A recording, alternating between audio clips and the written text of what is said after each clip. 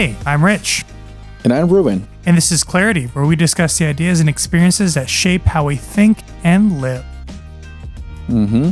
So here we are. As we sit, we are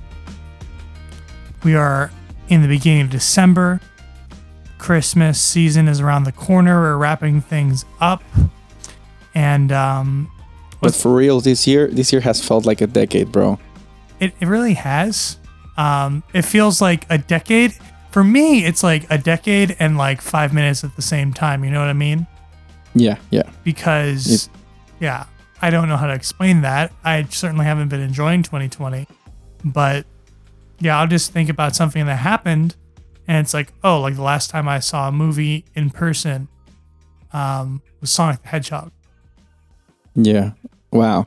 So here's the thing, Rich. Like I think at the beginning of the year we tried to use like this metaphor of like hindsight 2020, and now I feel like everything's so unpredictable, and like looking back, so many things happen, but we're here enjoying as much as we can our lives, trying to live a life in the fullest that we can. Enjoying playing, in my case, Super Smash Brothers. Rich, you've been playing some games. I don't know if you want to announce them. Yeah, no. I've been playing. I think I have close to 200 hours logged on Legend of Zelda Breath of the Wild so far.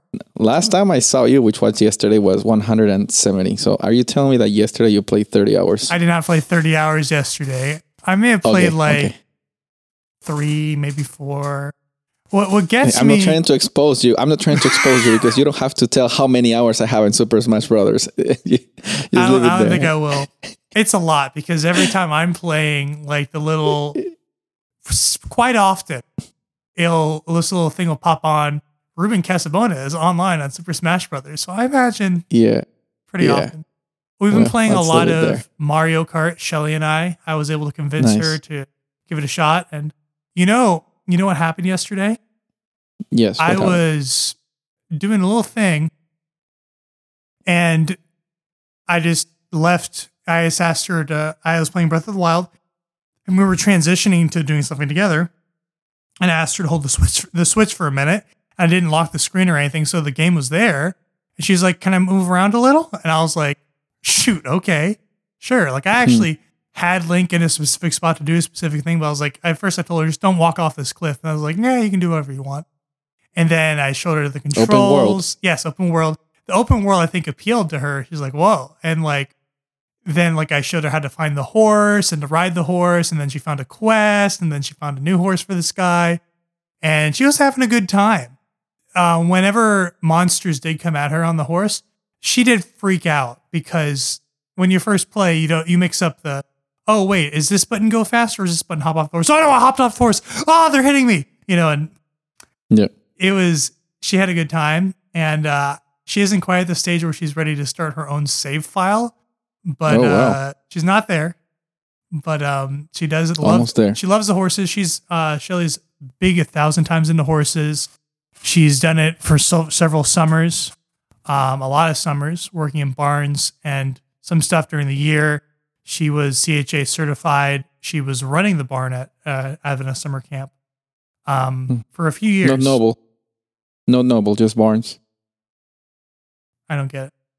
Barnes and Noble. Just that's hilarious. Just that joke. Sorry. That was a good joke. We should probably, that's probably the best joke you're gonna make. So let's transition. I mean, yes, let's do it, please. It's hilarious. Okay. All right, guys. So she finds the horses in the game very realistic, and she loves it. And we actually had watched a movie, The Black Beauty on Disney Plus, and she was so dissatisfied with the horse stuff there. And I loved it. So it's funny. It was like, yeah, Breath of the Wild does better with horses than this horse movie. So we saw Mulan yesterday. It had horses too. So Disney Plus. We will see.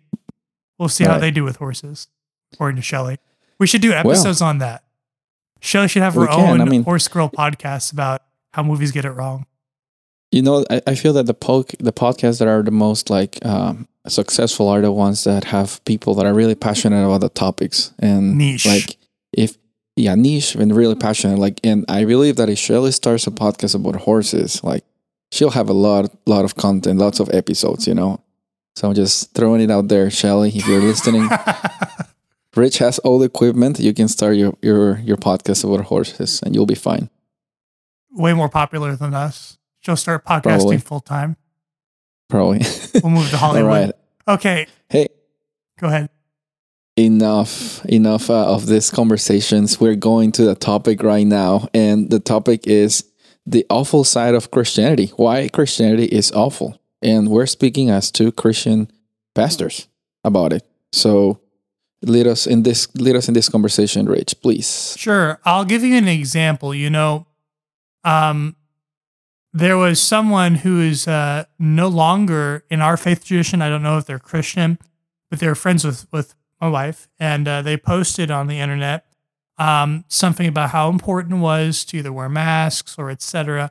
And this fellow, who I imagine is a friend or associate or in the family circle or church circle previously of this individual, they just rip into her and do a lot of just really self-righteous, to be honest with you, and just hitting into all these misconnected conspiracy theory stuff and somehow linking it with the core of Christian teaching and committing almost every logical fallacy we've talked about in our logical fallacy episode and just laying into it.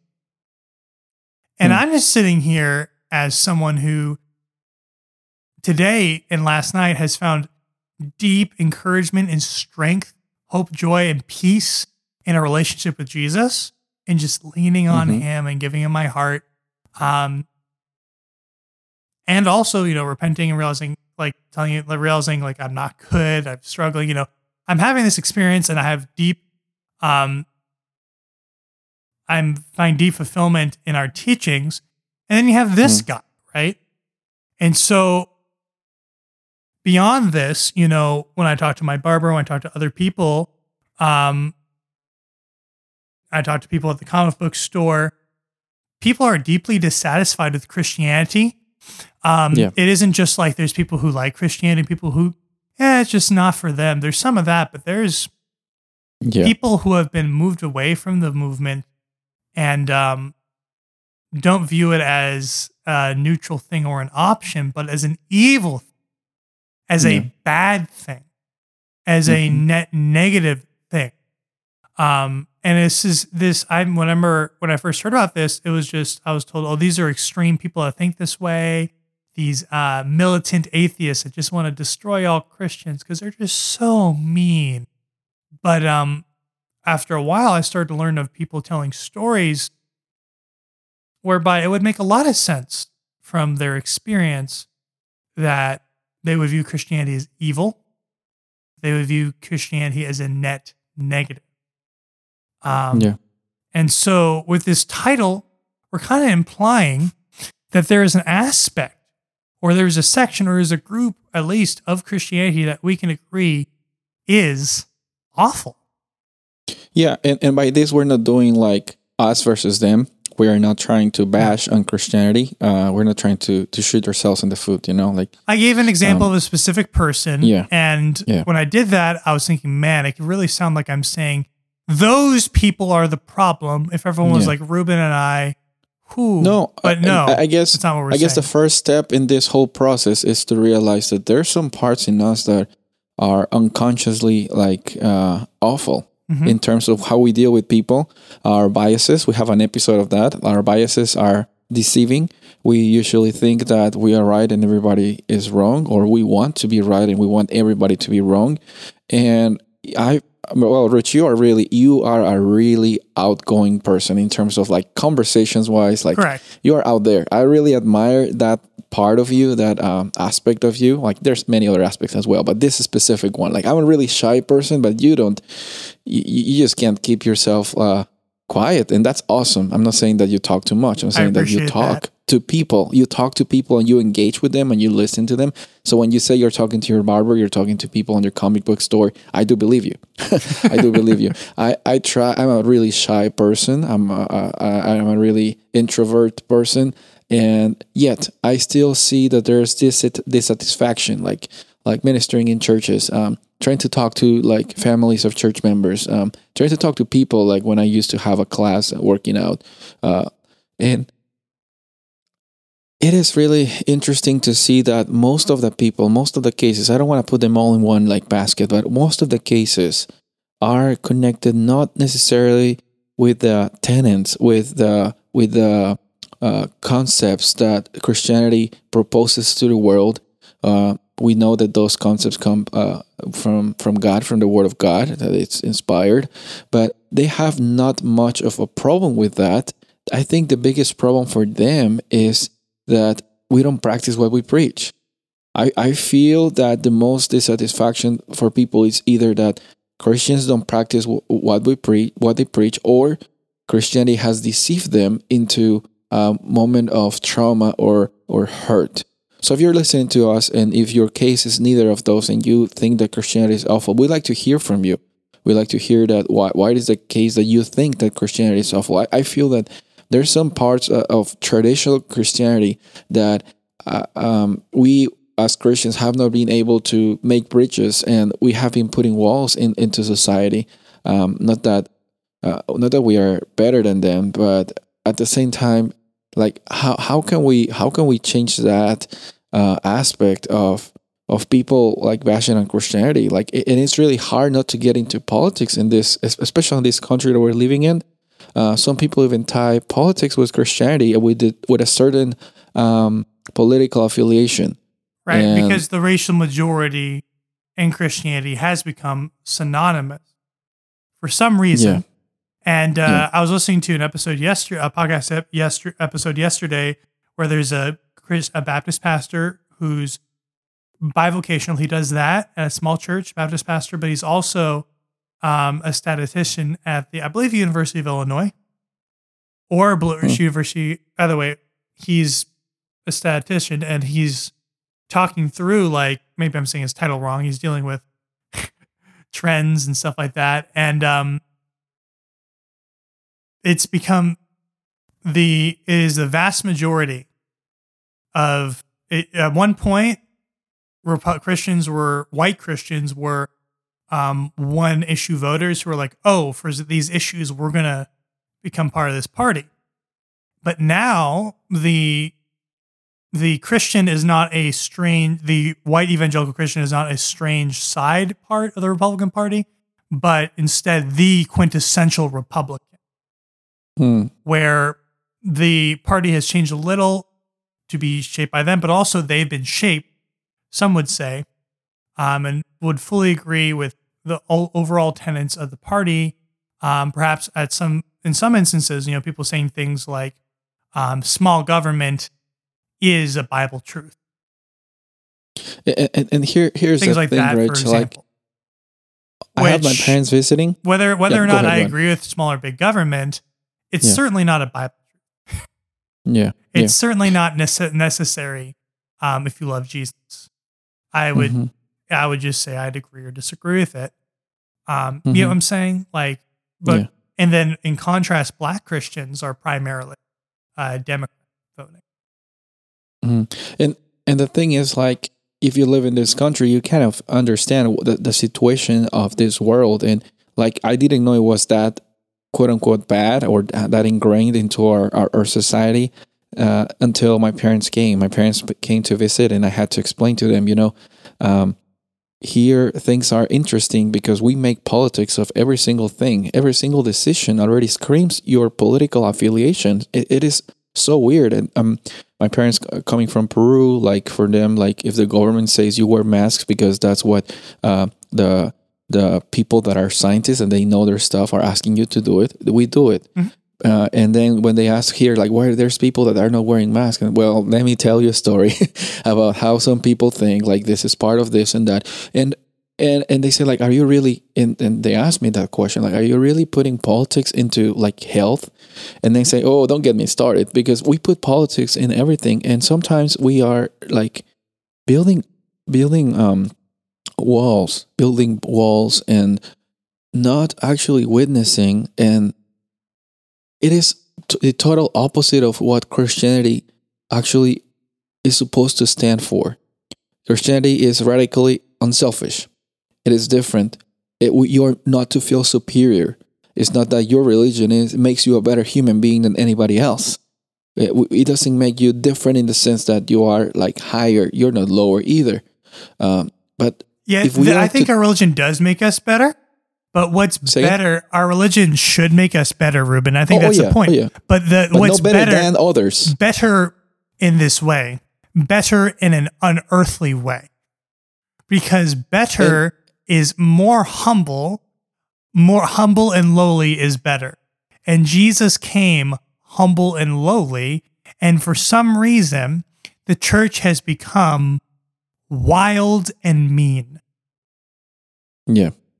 And that's what I was trying to say. Like better not like in the sense of comparing you to other person, but better in the sense that improving your own character. Better than you were before, yes. Yeah. And if you take those Christian thoughts and ideas and principles and put them in practice, you're gonna notice that they are going first of all against logic, against culture, and then they are really not portrayed in the traditional Christianity that we see nowadays. And my question is like, when did this started? You know, like how did this happen? Like when did we started to as a community of believers to start worrying more about a program and not worrying about the person, like a human being in need of knowing or experiencing this transformation that only we believe God can provide? Well, I'd say this is actually, oddly enough, what would become a traditional thing in the church, in Christianity, but instead is counter to the proto-tradition of Jesus' way. So our way versus his way being a competition in his following is something that has existed before the death of Jesus, right? Where Jesus had to tell his people that the Gentiles, they lord their power over each other. They seek advantage and then work that advantage to control, manipulate, and force. And then he looked and said, not so among you. That you shouldn't be adding up titles so that people call you teacher, master, Lord.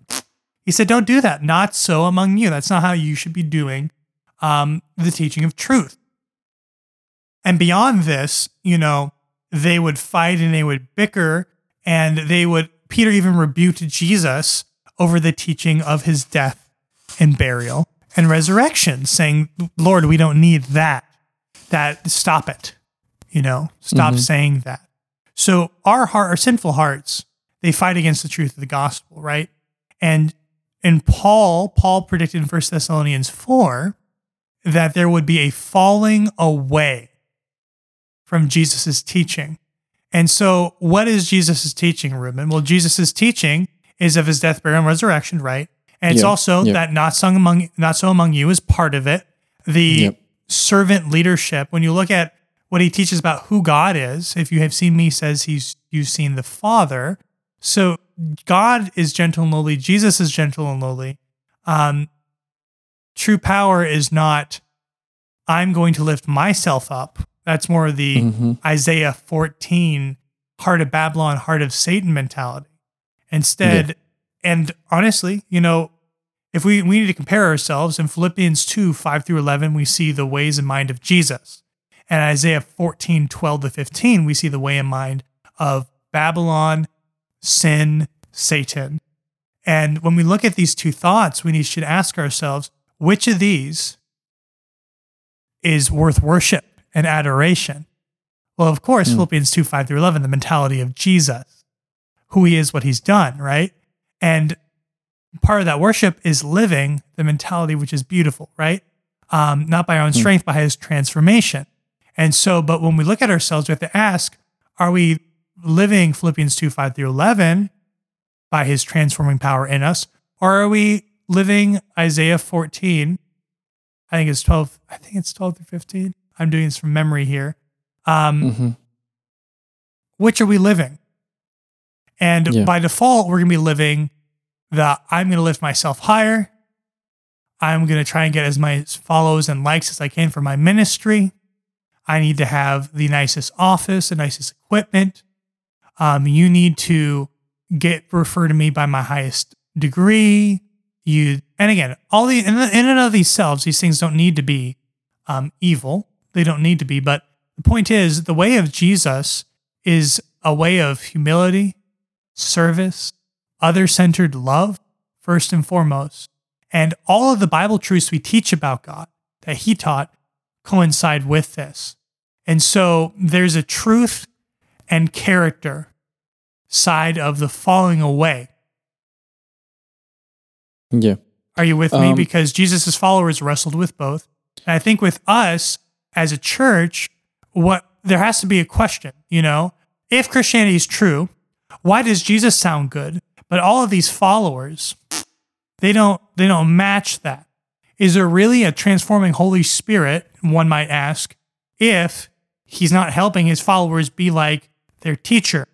And I'd say the answer, the resolve for that is what I've been saying here, spending some time saying, is that there is a predicted prophetic falling away in which there would be many of those, who would claim the title Christian without following both the character and the taught truth. And I think those things go together. But talk to me about that, Ruben. Well, if I'm understanding correctly, what you're trying to say is that the way of Jesus and the teachings of Jesus need to go hand in hand. And the problem is that we haven't been taking the importance to the way as much as we have been the teachings. We have been emphasizing the teachings of Jesus, and by teachings of Jesus, we even don't dive into the depth and the spirit of what Jesus was really talking about. The problem with the Pharisees, the religious people in Jesus' time, is that they knew in a cognitive level, they knew in a way that will fill them with knowledge, and they'll feel good about that. They'll say I already know about the Bible. I already know about the truth. I know about the laws. I can quote it to you. I can quote them to you, and as long as I fulfill them, I am fine. And then Jesus comes and says no, not so with you. It's never been about how much you know. And then Paul even says in 1 Corinthians 13, if you have even the gift of prophecy, if you can even speak in tongues, if you can be the highest leader, if you have everything that society can give you, if you have a high position in church, if you think that you are there, but you don't have love, you're empty.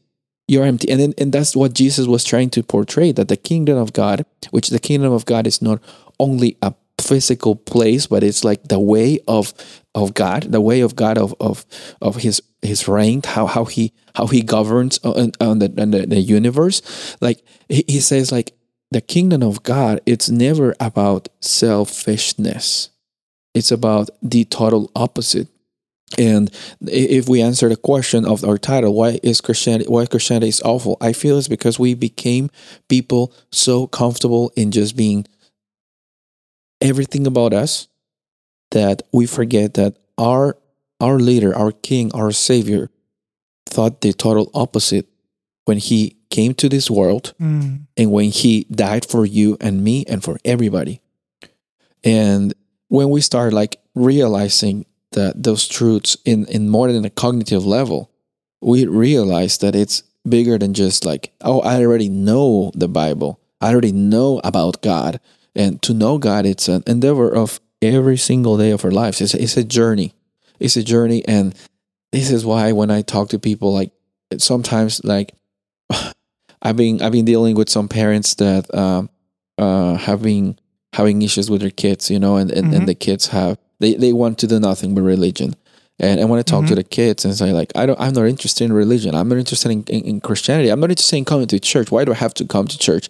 And then they're in their phones and then they're in their phones. And then some leaders of the church tell me, Pastor, like we need to take away the phones from them and we need to take away the internet. We need to restrict them. We need to take the Wi-Fi password out of them because otherwise Satan is gonna use that Wi-Fi and he's using that for distracting the kids. And then my question in my mind, because sometimes I'm a person that non-confrontational. I like to just let them first realize the situation. And my question to my mind is like, are you really fostering an environment of growth with your programs? Are you really involving the people and the kids, or are you just trying to use Christianity as a manipulation method for them to behave well? Because most people like use the Christian or God like, oh, God is gonna punish you if you don't do the right thing. And then in my heart and in my mind, like when I ask the kids, like, what do you think of God? And then they say, well, he's up there, he's up there, he's all powerful, and they describe all these attributes of God being so powerful, yet not a God being personal, because they're afraid and they feel that they cannot commit to that because, first of all, they don't see that as an example at home. And then as a church, we're not fostering a community that promotes authenticity, that it promotes like, hey, we say you can come as you are, but if someone comes with a different hair color or with a different like probably like dress code, I'll say, you say like come as you are, but it's like not as that. Like you can be a little more. Can you be a little more like Christian, a little more proper? Like that's what we say. Man, there was a case when in one of my churches, and a girl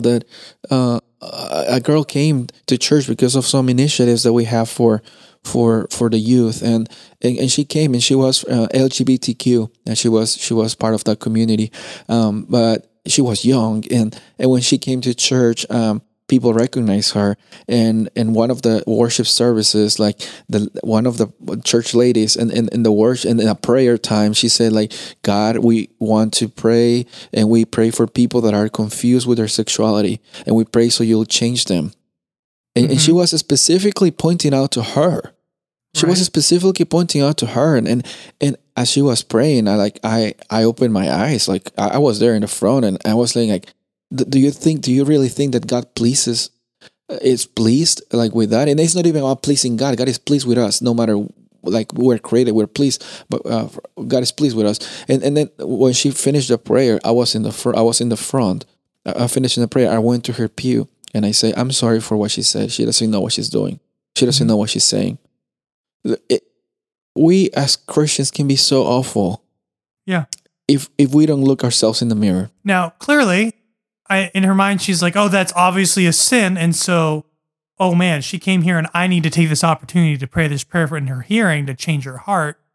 Yeah. And, here's the reality though. Like, tone deaf. Tone deaf. And I think, when we look at it, perhaps I think, it's likely there's some manipulation there that I think the prayer likely is not aware she's doing, because this way of moving people around, there's people who say that this manipulation is the core of parenting. There's people who say things like that. And so I think when you have to look at things and whether they mean them or not, or maybe they said that to me, there was a misunderstanding perhaps, but here's the reality of the matter. When we look at, and let's do this. We're not going to get into these texts, but if you look at Daniel 7, if you look at Revelation 13 and 14, there's further clarification as to the historical identity of a major movement that would lead a major falling away from the teaching of Jesus and the way of Jesus and the teaching of Jesus that would transform Christianity completely to be less less of the upside down kingdom way of Jesus. I say upside down in relation to our ways of the world, and more of an empire, where Christianity had become an empire. And I think even if we are part of a Protestant group of Christianity today, when I look at that prayer, there's empire to it. And that way of having empire is just so entirely human, where we can make, some people have stopped calling megachurches and started calling them VLMs, very large ministries, because of how insular and self-focused and personality-driven they're focused on.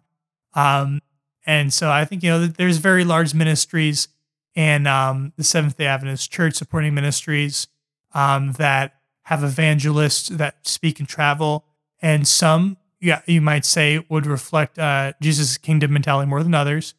And reflect Jesus' kingdom mentality on some days more or less than others, right? So we're not saying this to say that we have the good ministry and everyone else is the bad, and Christianity is awful because it's not run by Rich and Ruben. That's not what we're saying. What we're saying is Jesus has seen, he knows his followers, he knows us, he is real, and he can only work with what we allow him to do in our hearts, the permission he grants. And so those of us who look and see, man, you're a pastor's, tell us why Christianity is awful. Well, there's this prophecy that predicts that Christianity would be hijacked by the enemy, using our pride, using our preferences, using, yes, compromise, but also pride and manipulation. And that there is that part of that is from a great empirical church movement that Christianity still has not fully recovered from. And that's why I believe historically we can look and see, look, there's historical, biblical, prophetic reason why Christianity wouldn't match everything else. And so the Bible text is still true. How do we know that we're Jesus' disciples, Ruben? I'll let you take it from here. By our love. Well, and here's the thing, Rich. Like, I have nothing against like knowing and getting experiencing God in a clearer way. Like, I think we had this interaction off camera or off like mic regarding like the emphasis that we should put in this episode. Like, I was coming from an approach. Like in a practical way. Like, I think like the problem is not doctrine. The problem is like we are not living it. And then you say like actually the problem is also doctrine. Like you say like in Daniel 7, there's gonna be a power. There's gonna be a movement that it's gonna distort all those like understandings of the truth, understanding of like hell, of the state of the dead, like the day that we should worship, and the grace that it's given to us. And I was like a little like probably yes, no, but then I think I agree with you, and I think both of us are in the same channel, just coming from different approaches.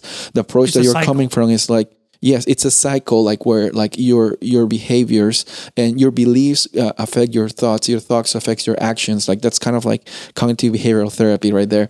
And our concepts of God affect in a level of doctrine and level of understanding of who God is and what is hell or what is the end time events, but also affect your day by day. Because if you think that there's a hell right now, and you think that there's Satan like right now, like roasting you or roasting people like for eternity, and you think that God will allow that also impacts your way about like your concept of God. That also affects your day by day.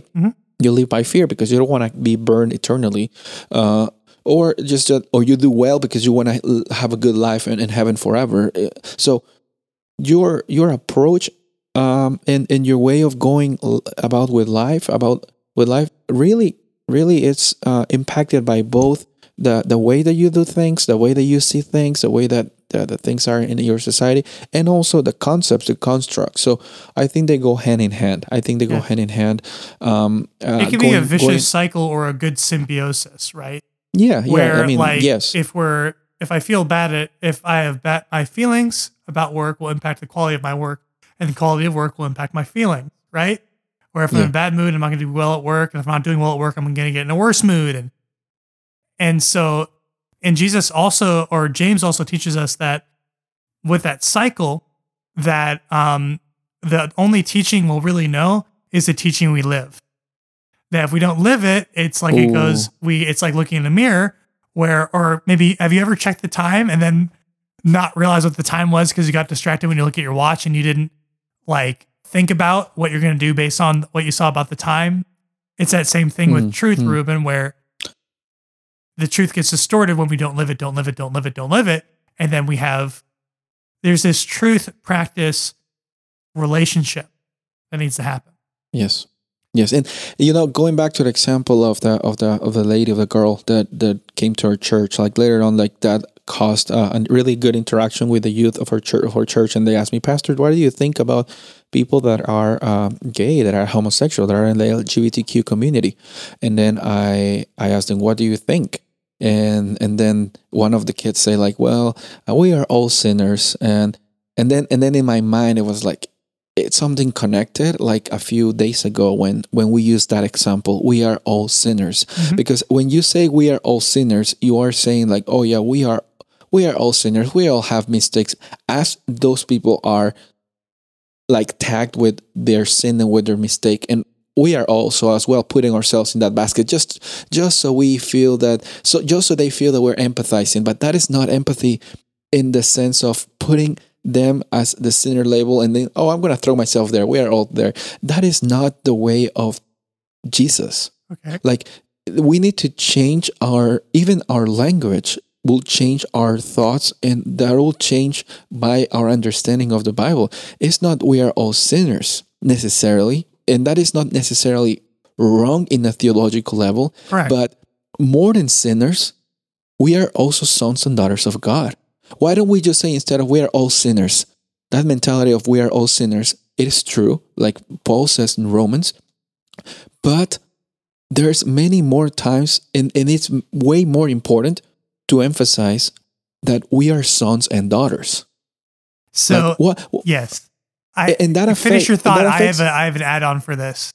Yeah, and that affects our way of dealing with people. Like, if we say, he's a sinner like me. No, why don't you say, like, she's a daughter of God like me?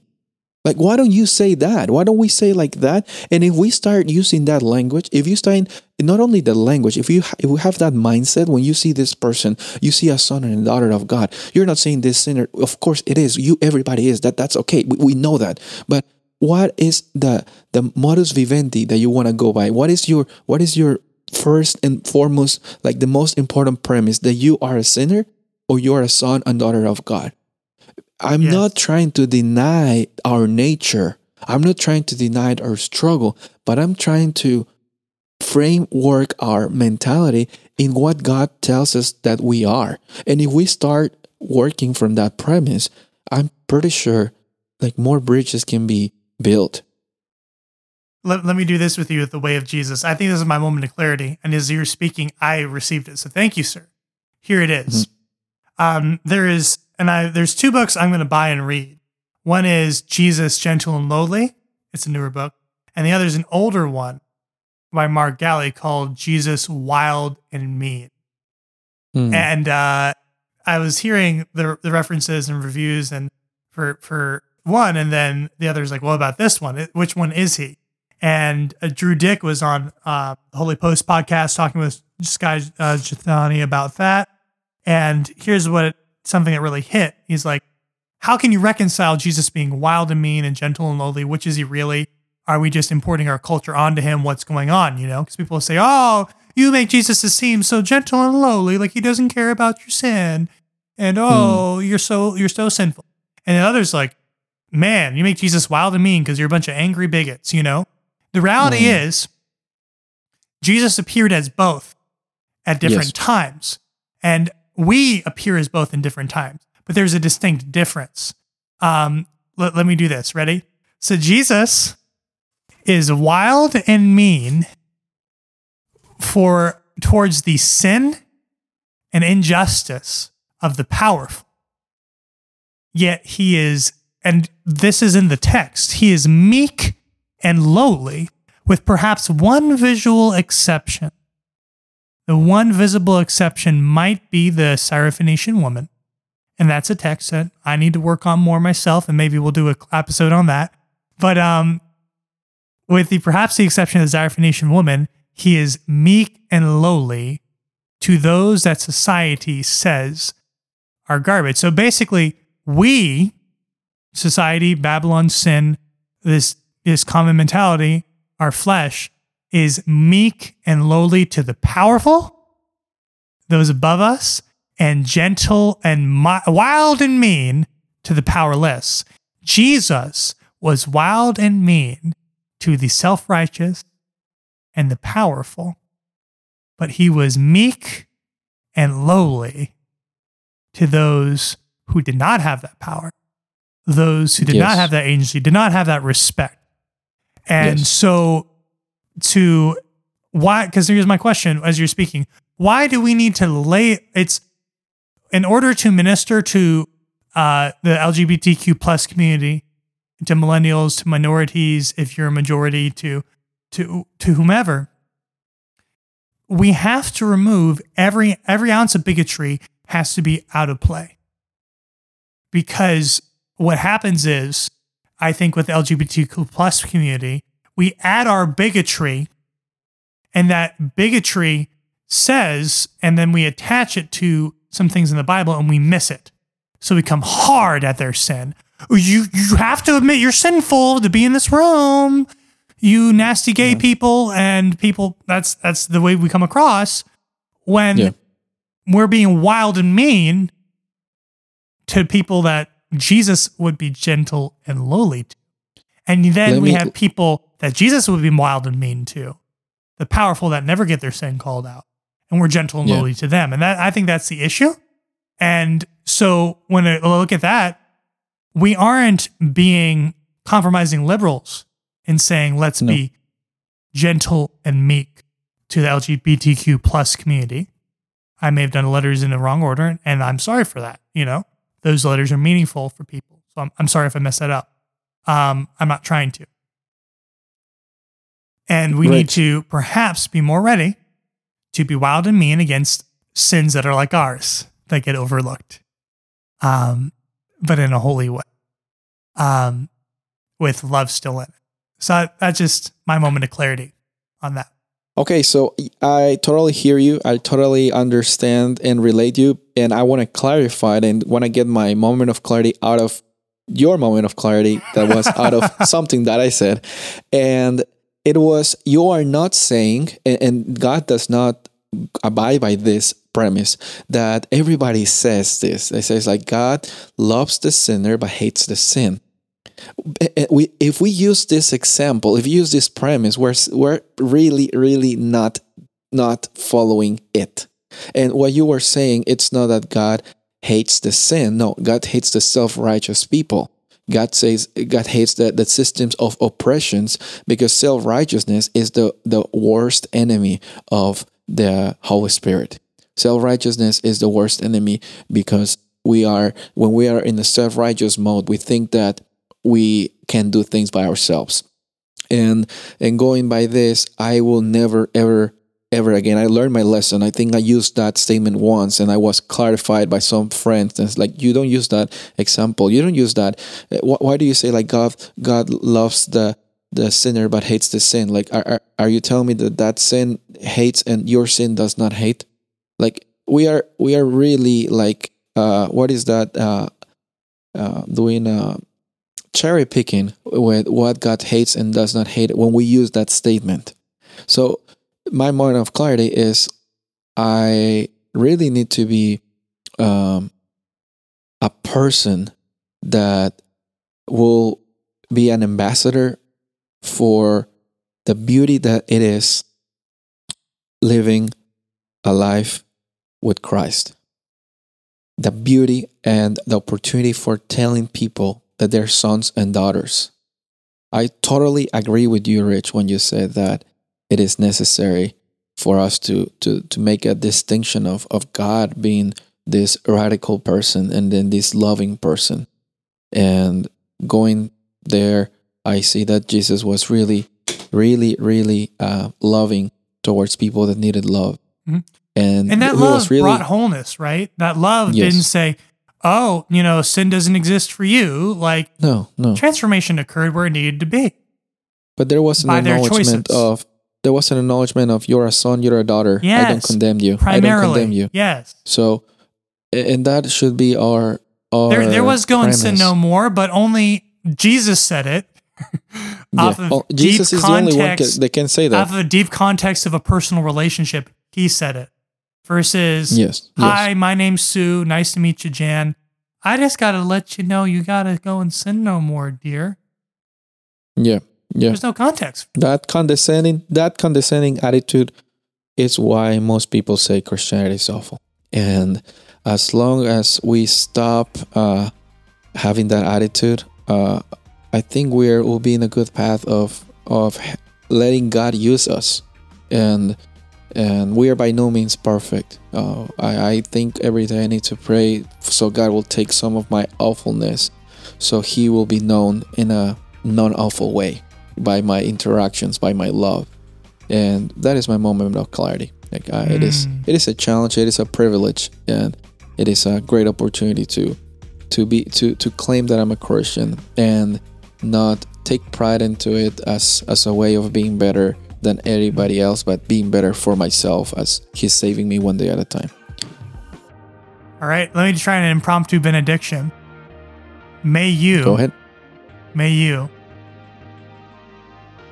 be known by your love.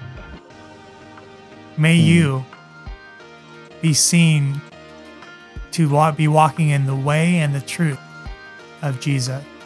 May you be seen as gentle and meek to the least of these, but wild and mean to the corrupt powers that. Amen. That's a beautiful, beautiful statement. Thank you, Rich. Thank you you that are listening for being with us, for giving us an opportunity of being part of your life for this episode. Please stay tuned for more. Ruben. And I'm Rich. And this was Clarity.